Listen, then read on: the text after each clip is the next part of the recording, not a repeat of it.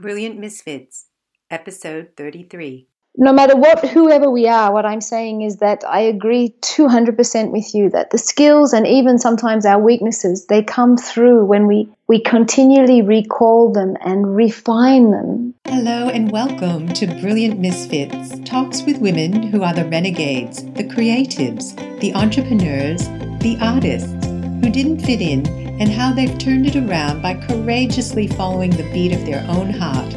We'll be discussing all things creative, mindful, and artful to inspire you to do it your way and be brilliant with your host, Aisha Kennedy.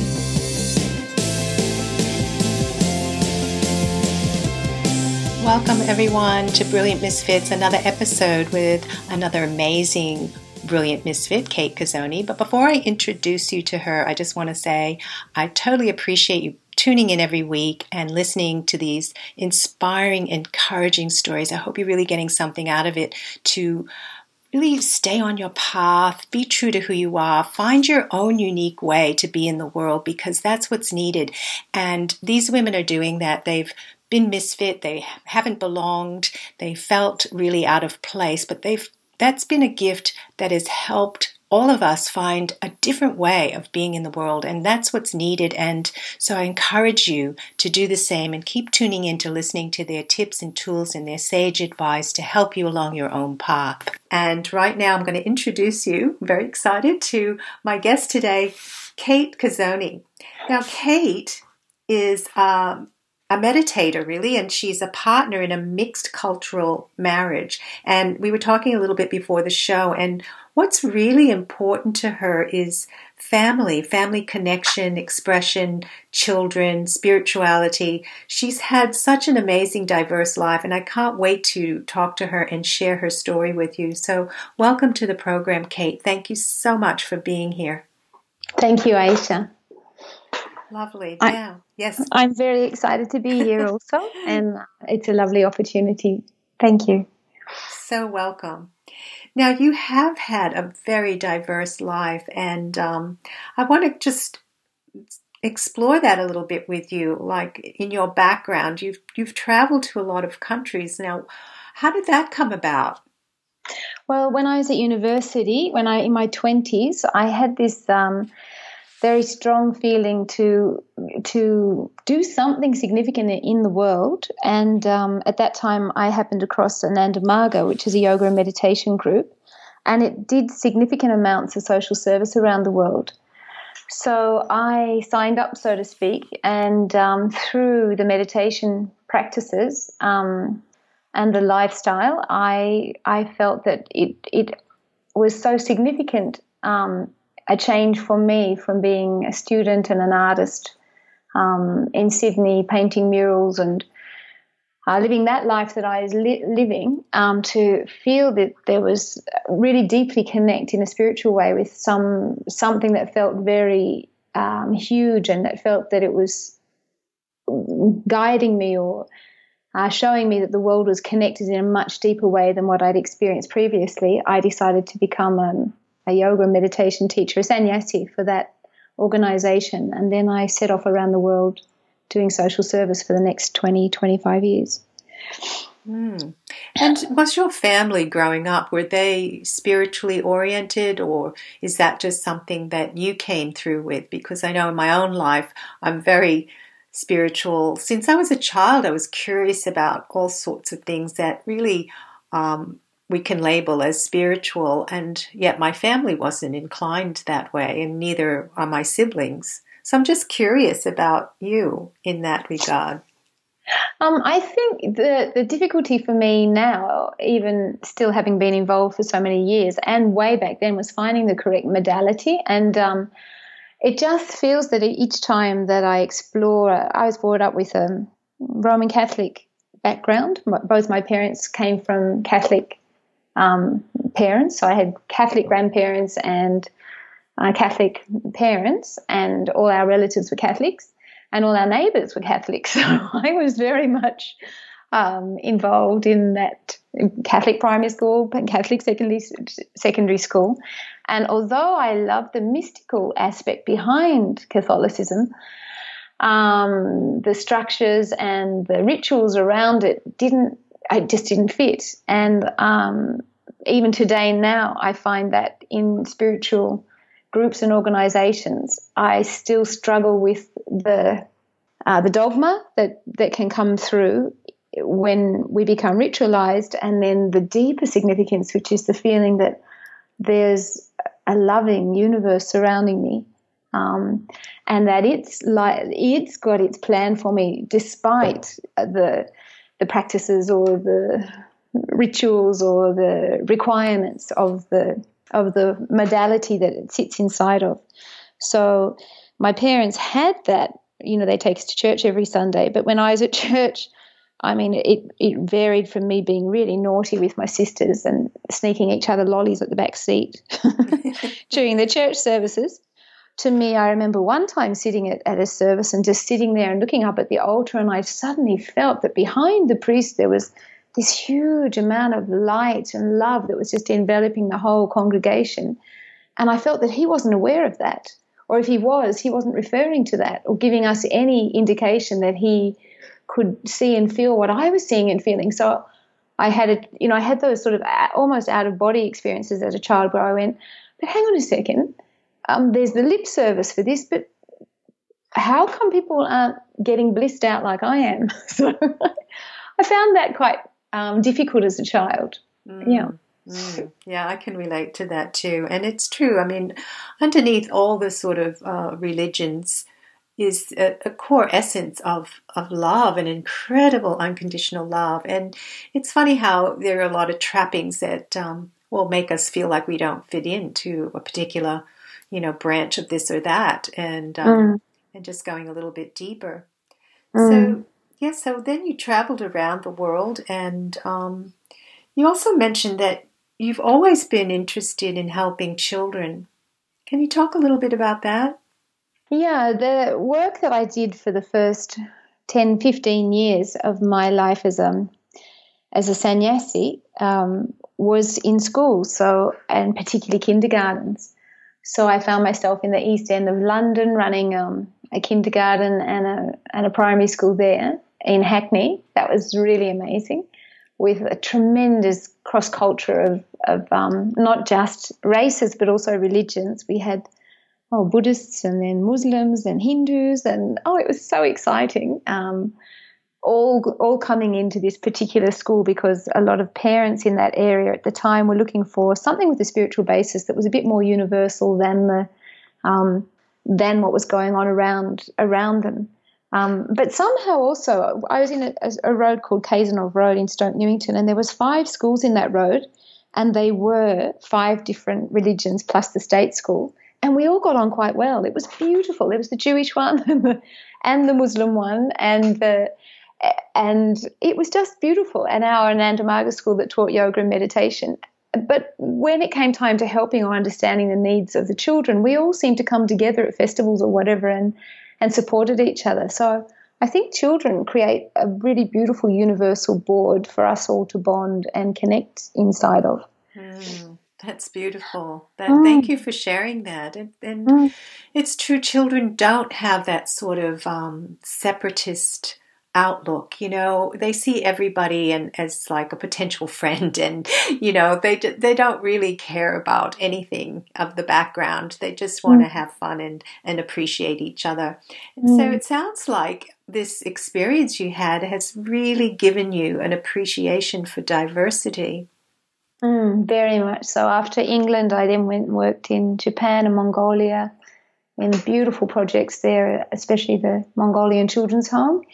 The Lotus Children's Home, that was run again by another nun, and she'd collected little children from the manholes in Mongolia, where many children were living under the snow, and she had little babies dropped off at the doorstep while I was there, and she started a little nursery section, which has grown from originally 16 children now to it's 250 children I think she cares for, plus she started a primary and a secondary school to educate them all. This is over 20 years. So I have seen, and then in Africa, working in Congo, and seeing children after the wars there. Yes, I've seen amazing adaptation and resilience and stories that not only wrenched my heart but also gave me tremendous courage, I think, and faith or trust in human nature. How tremendously powerful we are in the face of real adversity. Yeah. Wow, that's a really beautiful statement, Kate, and your experiences feel very, really touch me deeply because, there's a lot going on in the world today, and I feel that the appreciation of diversity is so important. And I'd like to even look at that even deeper and have your take on how we can bring that back into our lives, how we can bring diversity and really appreciate the multicultural places that we live in, because nothing is just one, race or one kind of person. I mean, we live with multicultural everywhere, and I don't think it's really given the depth of appreciation for the gifts that it gives us. Can you talk a little bit about that from your own experience? I'd love to talk about that. Thanks, Aisha. I think I'll go backwards in time and then bring us up to now. Or perhaps I'll just start with now and then I'll go back a bit. I live now in Queensland in the Sunshine Coast hinterland with my husband, who's from West Africa, and we have a beautiful 12-year-old daughter who's mixed race. Her dad's black West African. And a French speaker, and I'm Australian, Irish, Catholic, English speaker. So we come from two very diverse backgrounds, and his religious background also was interesting. His parents started as Christians in West Africa, and then his father became a Muslim, and he's got 14 brothers and sisters who are a mixture because he became also involved in meditation and yoga through Ananda Marga. So he's got this tremendous amount of diversity in his family of Christians, Muslims, and meditators, and they all come together at Christmas, with all their children and everything, and work out their celebrations. It's just beautiful. It sounds fantastic. It's pretty amazing.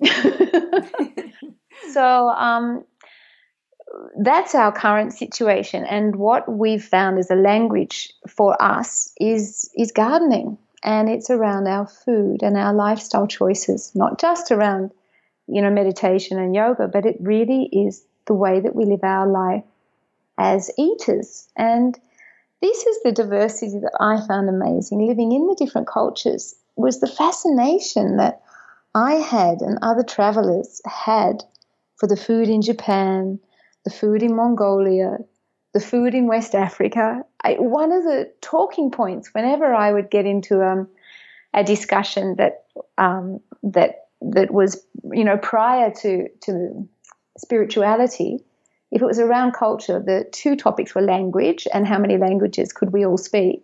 But then beyond that was food, and what foods did we each like from these different cultures.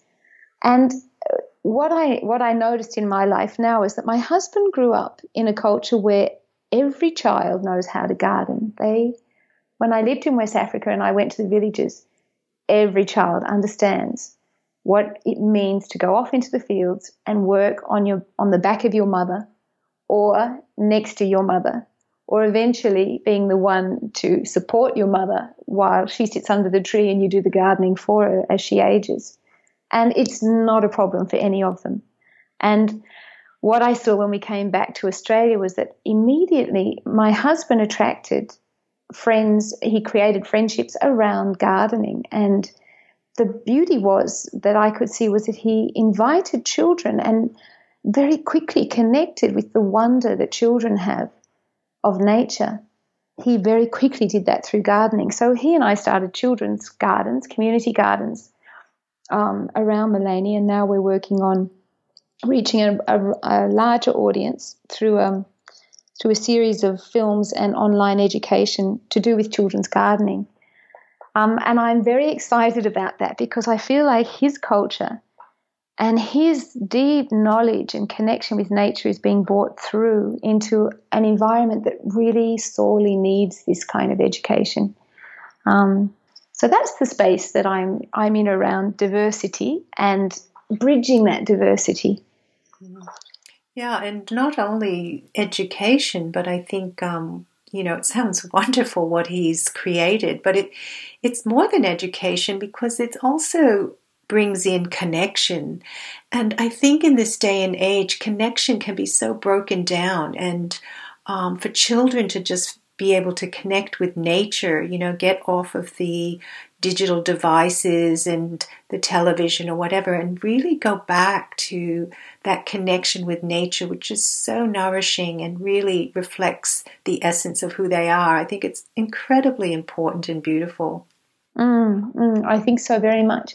And the interesting thing for me at the moment, Aisha, around that topic is that because I see devices, computers and televisions, on the one hand, I can see that it creates a short-sightedness in that we're looking at something very close to our faces, and it creates a world of wonder behind it that we can't quite get into when we're sitting in our lounge rooms. But the other side of that is that for me, watching films and silly shows like Gilligan's Island or whatever it was when I was a child in Australia, it created also a hunger for me to travel and for me to see what would it be like to be on a boat going to all these magical islands. And as soon as the show was over, I'd jump off I'd run outside to play because I did have a garden, and I'd be playing, going across the ocean and getting landed in islands that I'd never been to before with coconut trees and all of this sort of stuff. So I can see that as well as shutting down certain aspects of a child's mind, that media and film and connection to characters, role models through media opens up another world for us. So at the moment, I'm looking at that and trying to play with that with online courses because, for example, my husband and I had a community garden and we reached maybe 40 children in Mullaney during that 6 months to a year that we ran it. But I could see that it was hard work for the parents coming from all over the Sunshine Coast and the hinterland, driving the 30 or 40 Ks to our garden in order to get that education. And whereas you and I are sitting talking to each other right now, I'm not even sure what part of Australia you're in, but I feel connected to you and connected to whatever listeners are able to tune in, even around the world it may be. There's tremendous potential for us to break down so many barriers through this medium. And that excites me. If I can open up that door to families and children so they can enter the magical garden of our character called Mr. Moggy, and that his love and his connection to nature opens up a wonder in the mind of the children that they demand and request to then start their own growing experience in their own homes. And families are able to support that without having to travel or research or do a lot of difficult stuff. Then I feel we have started something very exciting. And I have huge amount of gratitude to computers and televisions and this amazing world of connection that we have, that we've developed as a human species. I think it's tremendous. Yeah, I love what you're saying. I think that's a really important point. It made me really step back and think about, yes, we do have these tools available to us, all the online digital things, and they really can be used in ways that actually foster connection, foster a sense of belonging. I mean, I know that just in my personal life, I have met many, many, many women online. I might not have met them in person yet. I might not, never. But the thing is that I feel really connected. I feel a lot for them. I feel love. I feel like I know them. I get to know them even more as I stay online. So it's an incredible thing, an incredible tool, as you said. And I love what you're saying about, physically is a lot of work to do, bring people into the garden. So just describe to us a little bit about how you're doing that education and that connection online as far as the gardening is concerned. And who is Mr. Moggy? Okay. say I haven't fully launched him yet. But I've been playing with Mr. Moggy for the last 5 years in my mind and, actually manifesting him. So Moggy stands for Makeover Garden Inspiration. And that's how he got his name. So Mr. Moggy is my husband, whose name is Modu. And Mr. Moggy, he jumps on in and out of 3-minute short free films that we've made. And they can be found on our Facebook group called Mr. Moggy Free Children's Movies, I think they're called, or Garden Education. Mr. Moggy's Garden Free Films for Children is the name of the Facebook group, sorry. And we've also got a website, and all 17 films that we've made so far are up there. Now, the beautiful thing is, Aisha, that I introduced these 17, I took them one at a time to the children at the kindergarten where I was working at the time on the Sunshine Coast.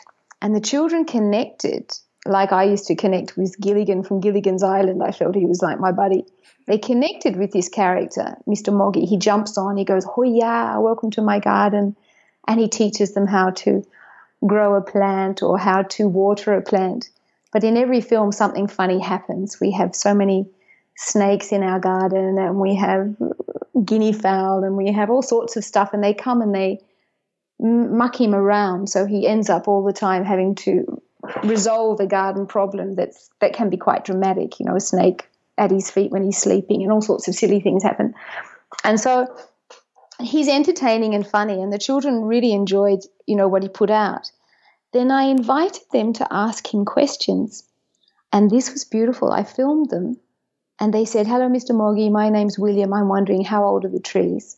And I took it back to my husband, and he said back, "Thank you, William, for that beautiful question. Let's all think about it." Yes, Hoya, touche. Now I see what you're thinking. Trees are as old as, grandmothers. And then we made a film about grandmothers and trees and gave that back to William. And I showed it to the class and to William, for example.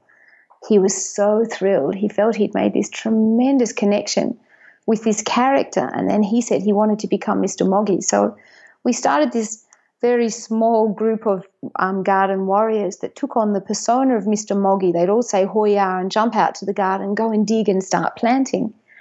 And I could see he'd become almost a superhero for them. So I invited the children then to start to become their own superhero and find what were their special gifts around gardening and nature and connection. And they've got so many things they can do. 3- and 4-year-olds can fly out of trees if they want to, in their minds. I didn't encourage them unless we had a safety net, a safety mat underneath it. But according to their minds, they were finding dinosaur bones and they were doing all sorts of stuff. They were becoming worm experts and bug collectors, and all sorts of things were coming out of the children. So I followed their lead into the course and have created a course that's full of song and dance and activities, art activities and gardening activities, and Mr. Moggy's films, essentially around their questions. And what I'd like to do online is, as soon as we get a tribe or a community around Mr. Moggy that I'm expecting to grow online, I'm inviting children to then send their questions into him. And then he can reply to their questions specifically and include them in his answer. So the film shows Mr. Moggy saying, "Thank you, William," and it shows William there online, because parents can do this now. We can film our kids with our iPhone and send it through. And as long as people are okay with the permission and, the safety around that with their children, which I think most people are nowadays on online education, we can actually make films that resolve a child's question and open up more questions for more children in the same way that we're doing as adults and the way that we're communicating online in our Facebook groups and so on.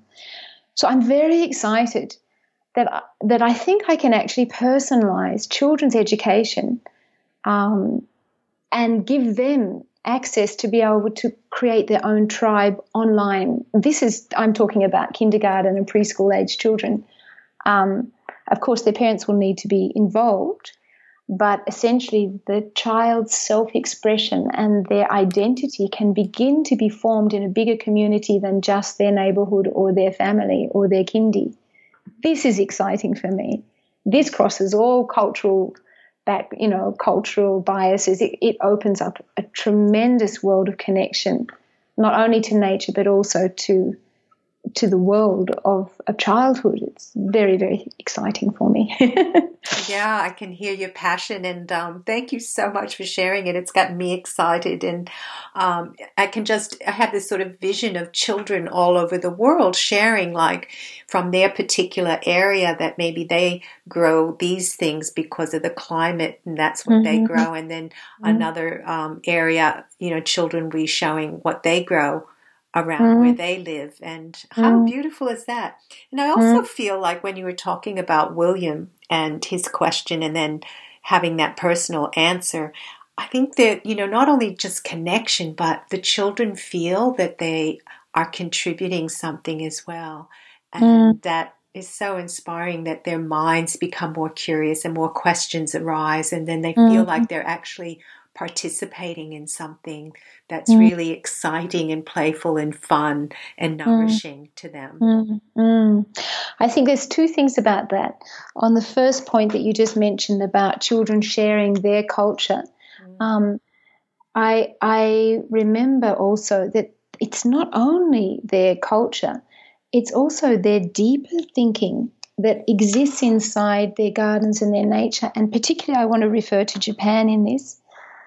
I had a kindergarten group of children that I used to walk up and down the mountains of Kyoto, along the canal in Yamashina it was, and we would walk along this beautiful canal and head off into the mountains up where the temples were almost every day. At least 3 times a week I'd take these little youngsters walking so that they would get that connection to nature.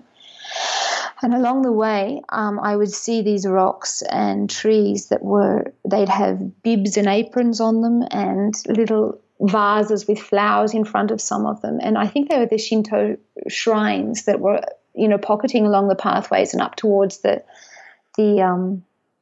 temples. Correct me if I'm wrong, Aisha, because I'm not of that culture, but I did live there for a while. And it's paying homage to the mind that exists in every rock, every tree, every waterway.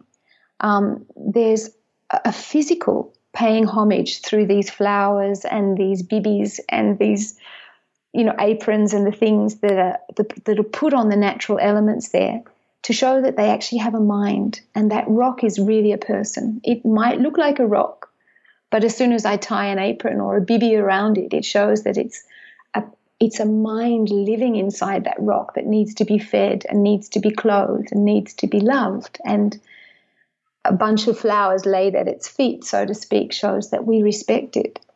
And this kind of thinking I also saw again in Africa, that the African children, they'll sit at the edge of a dam, and there was such a beautiful pond in one of the villages. There was a crocodile living in it, and the children knew the crocodile lived in it because every now and then the goats went missing, and they showed me photos of the crocodile at different times coming out of this dam. But these children, before they approached that dam to go fishing right on the edge, they would clap their hands and they would sing to the water and sing to the crocodile and tell the crocodile they were coming and please don't eat me. Now, as far as I know, the history of that village, no child or any woman has ever been taken from the edge of that lake, of that pond, and yet that crocodile definitely, lives in there and does take goats to eat. So, they're very extreme things, but I saw that in many different countries that I went to where the cultures are connected to nature, not only for their food, but also for their spiritual connection. There is tremendous paying of homage and respect before entering forests. The Congolese have these beautiful songs that the children would sing, the pygmy people, before they go in and out of the forest, that as I go into this forest today, I will see things I've never seen before. I will hear things I have never heard before, and I will hold it as a moment in my mind, and I will always remember this moment. it is so deep and so beautiful. Oh, I've got goosebumps all over. That is Yeah, incredibly beautiful. it's so, so deep and beautiful. And this is the mind that I would like to explore as we go through the deeper and deeper layers of what edible gardens, on the surface they feed us and they give us beautiful rainbow colored food that's nutritious and good for us. But as we go layer upon layer through the different cultures and the different connections to our food and to nature, we open a world that is very, very deep. It is our connection to the, well, if I look at it as stardust, and all of us come from, from the universe, recycling itself, through all these manifestations, it connects us back to the very source, to our very spiritual being in a very physical way, through those layers of deep understanding and deep wonder and deep thinking. So that was the first thing that I wanted to talk about those deep connections. It's not just about food and songs and dance, it's about our spirit. And the other thing I wanted to say in answer to your last comment was that when children ask questions, I wanted to create a pause in the films where Mr. Moggy then asks them back, what do you think? How old are the trees? William, what do you think about that? And he pauses for a minute and he sits and he says, let's think about this. And then he answers them and says, Hoya, touche. Now I hear you. You've said it, that this is the answer. What I would like to see eventually is that actually that pause lasts for the day or two that it takes for us to get the true answer from the child, and the child's true answer. I could do this at kindergarten. I could say to them, okay, Mr. Moggy's agreed. He wants to know how old do you, he wants to answer your question about the age of trees. But before he answers it, William, what do you think? And then William would say, well, I think they're older than my grandma. And then I would go back to Mr. Moggy and say, it's really about the age and comparison. Let's look at that aspect.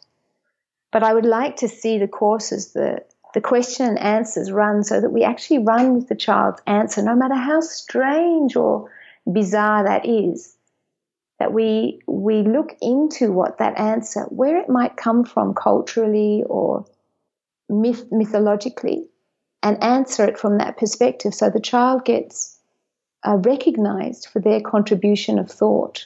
Just as you were saying, it's very important not only to hear their questions, but also hear their wondering, their deep thinking behind their questions. So I would like to investigate that through this gardening experience. Sounds very beautiful, and I might take the course myself. Thank you, Aisha. Thank you. But can you just tell us a little bit? I don't know if the course, you're just working on it now. Is that correct? It's not complete yet, or it's in the works? I have got the 17 films up that are for free, and they're at a website called familyfeastival.com.au. So it's a place for families to feast and have fun. So there's new films going up there all the time, and so they're definitely accessible there. And as I said, I have another Facebook group which is called Mr. Moggy's Garden, MOGI, Mr. Moggy's Garden, free films for children, and I'm putting the films, and that's the place where I'd like inside that group for us to be able to start to interact around the children's questions and their deep wondering about nature and also practical things. But in the meantime, I'm just making a course now that explores every aspect of edible gardening and the nature that surrounds it. And that is in the pipeline. So I'm almost feeling ready to launch now, Aisha. I'm just working with Tash Corbin, who I find a fantastic resource. And I am wonderful. Here's a plug for you, Tash, in case you ever get to hear this podcast. But I am absolutely loving what I am getting out of all of her freebies and her online. So I'm just doing Get With the Program right now to see if I can launch Mr. Moggy in the next 5 weeks, or even better still, if I could do a really short startup and get him out around Christmas. This would be my aim. I'm looking at a launch on the 10th of January or prior to that for a very short launch. And I'm just trying to get my head around the ABCs of how to do that. So I don't know how you say watch this spot, but I guess if anybody's interested, just keep calling back into that Facebook group, Mr. Moggy's Garden, free films for children, and I'll be putting it up there first. Thanks, Kate. And I'll put those links on the show notes so that people who are listening to the podcast, you can go to the show notes. The links will be there, so you can go. You'll have all the information to research it further and to listen and to go. I highly recommend going to look at the videos. I've seen one and it's absolutely fantastic. It really blew my mind how good it was. Oh, so, thank you. Yeah, it was fun and playful, so well done. And I just can imagine, I mean, I was delighted. So I can imagine children, and for all the mums out there, really do go and explore that for your children and just give them, show them the videos, because they're wonderful. You've done such an amazing job, Kate. Really thank you incredible. It was one of my passions when I was in art school, was photography and filmmaking, and I just revisited that recently. I went back to TAFE for a year and had a look, because the whole world's changed so much in the last 30 years when I was at school. So I came back and had a look at it again. It was great fun being in a class with teenagers and sort of seeing what they're creating and what they're doing. Oh my goodness, it's so exciting what's possible nowadays in terms of communication and putting your dreams into a medium that people can see what you're dreaming about. It's very, very exciting. Filmmaking is a great world if we can access it. So, yeah, I'm finding that exciting. I love making films. I love making the Mr. Moggy movies, and I've got my daughter in on them as well. So she's doing support work at the moment with song and dances, and there's one film there about how to grow butterflies that was a favourite at kindy. They loved her gentle way of explaining and showing how a caterpillar turns into a chrysalis, and then she's hand feeding butterflies and explaining to children how they can do that at home. It's very exciting. How beautiful. I love, I can, I think what I'm getting excited. I can't even talk. I'm excited because what I hear throughout your sharing is all those little threads that come together, like you say, oh, I went to school 30 years ago and I studied photography and filmmaking and la, la, la, la, la. And sometimes we don't even know, like we think we're going in one direction. We don't even know the bigger picture. And isn't it wonderful that when all these things start to weave together into something that you're really passionate and excited about? And I just want to say that because for some of the listeners, maybe you're in a place where you don't know how this is all, what this is all about, what you're doing. Maybe you feel a bit scared or vulnerable to keep going. And, there's this thing about trusting. And, I think nature is a beautiful place to really absorb and feel the divine and the spirit of who we are, and to really trust in that and to keep going. I would definitely agree with that. I think the journey that's brought me to this place now, and I must say also, Aisha, I feel that the business world that I'm entering, and again, thanks to Tash Corbin and her heartfelt, soul-driven entrepreneurs, and then all of the other women's groups that I've just come across now that are connecting the magnetic mamas that Leonie has. There's so many beautiful groups that I'm seeing that are around heart-centered, soul-driven, work. And having been meditator for now over 30 years, I can see the threads of sitting long ago on mountaintops in Japan and thinking about my little peeps in those days who were just little kindy children and what I'd get ready for them the next day in the creeks and the beautiful spaces in Japan, what I could teach them of nature back then. How now today, 30 years later, I'm still following that inspiration that those children gave me. They're all grown up now. I went back and visited them some years ago and found that they were all in their 20s. But the memory of working with their young souls and their young minds and my connection to them is still inside me today, and it still influences how I behave with my daughter and and my family coming together to nurture the young child that we see still, in the world today. Any skills, anything that we gather along the way, they pop up continually through my life. And I feel, especially God-given gifts that each one of us has, that they're never to be wasted if we, as you said, trust in that universal mind that's guiding each one of us. Nothing's a waste in this world. We're all given sometimes the things that look like our worst faults or our worst weaknesses. I've seen them turn around inside my life where my sensitivity, which at times has been a downfall in some situations, say socially in a large group, it's just overwhelming that I can feel so many things and get confused.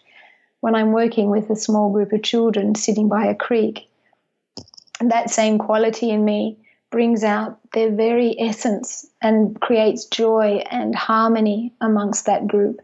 So no matter whoever we are, what I'm saying is that I agree 200% with you that the skills and even sometimes our weaknesses, they come through when we continually recall them and refine them. For me, they're coming together to this absolute shining diamond with many, many facets and faces on it now that at times I get overwhelmed with it. It's so exciting. And that's my new business. It's all these threads coming together and sparkling in that one jewel. It's just so, so beautiful. Beautiful. And on that sparkling note, we'll end the show. And I really deeply appreciate you coming on, Kate, and sharing your story and your enthusiasm, your passion, your inspiration and encouragement for all of us out there to reconnect deeply to not only the outer garden, but in a way our inner garden as well. And thank you so much. You're very welcome, Ayesha. Thank you. It's been beautiful. Beautiful to share all of these memories and these experiences with you. Thank you so much.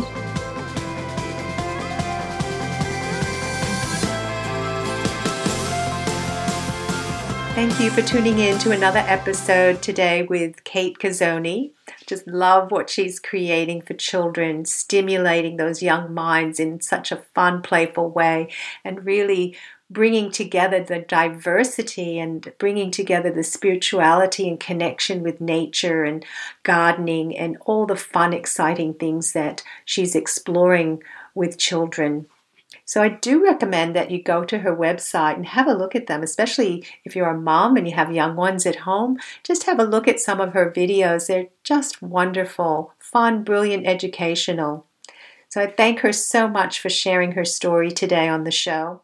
And if you'd like to continue the conversation, Kate's also a member of the private Facebook group, Brilliant Misfits, where we continue to inspire, encourage, support each other. It's a really great place to get feedback, ask questions, get encouragement, have people help you to keep going with your creative visions and bringing them into the world where they belong. And until next week, as always, be true to you and be brilliant. Thank you so much for tuning in. I love you all. Bye-bye. Thank you all for being here today.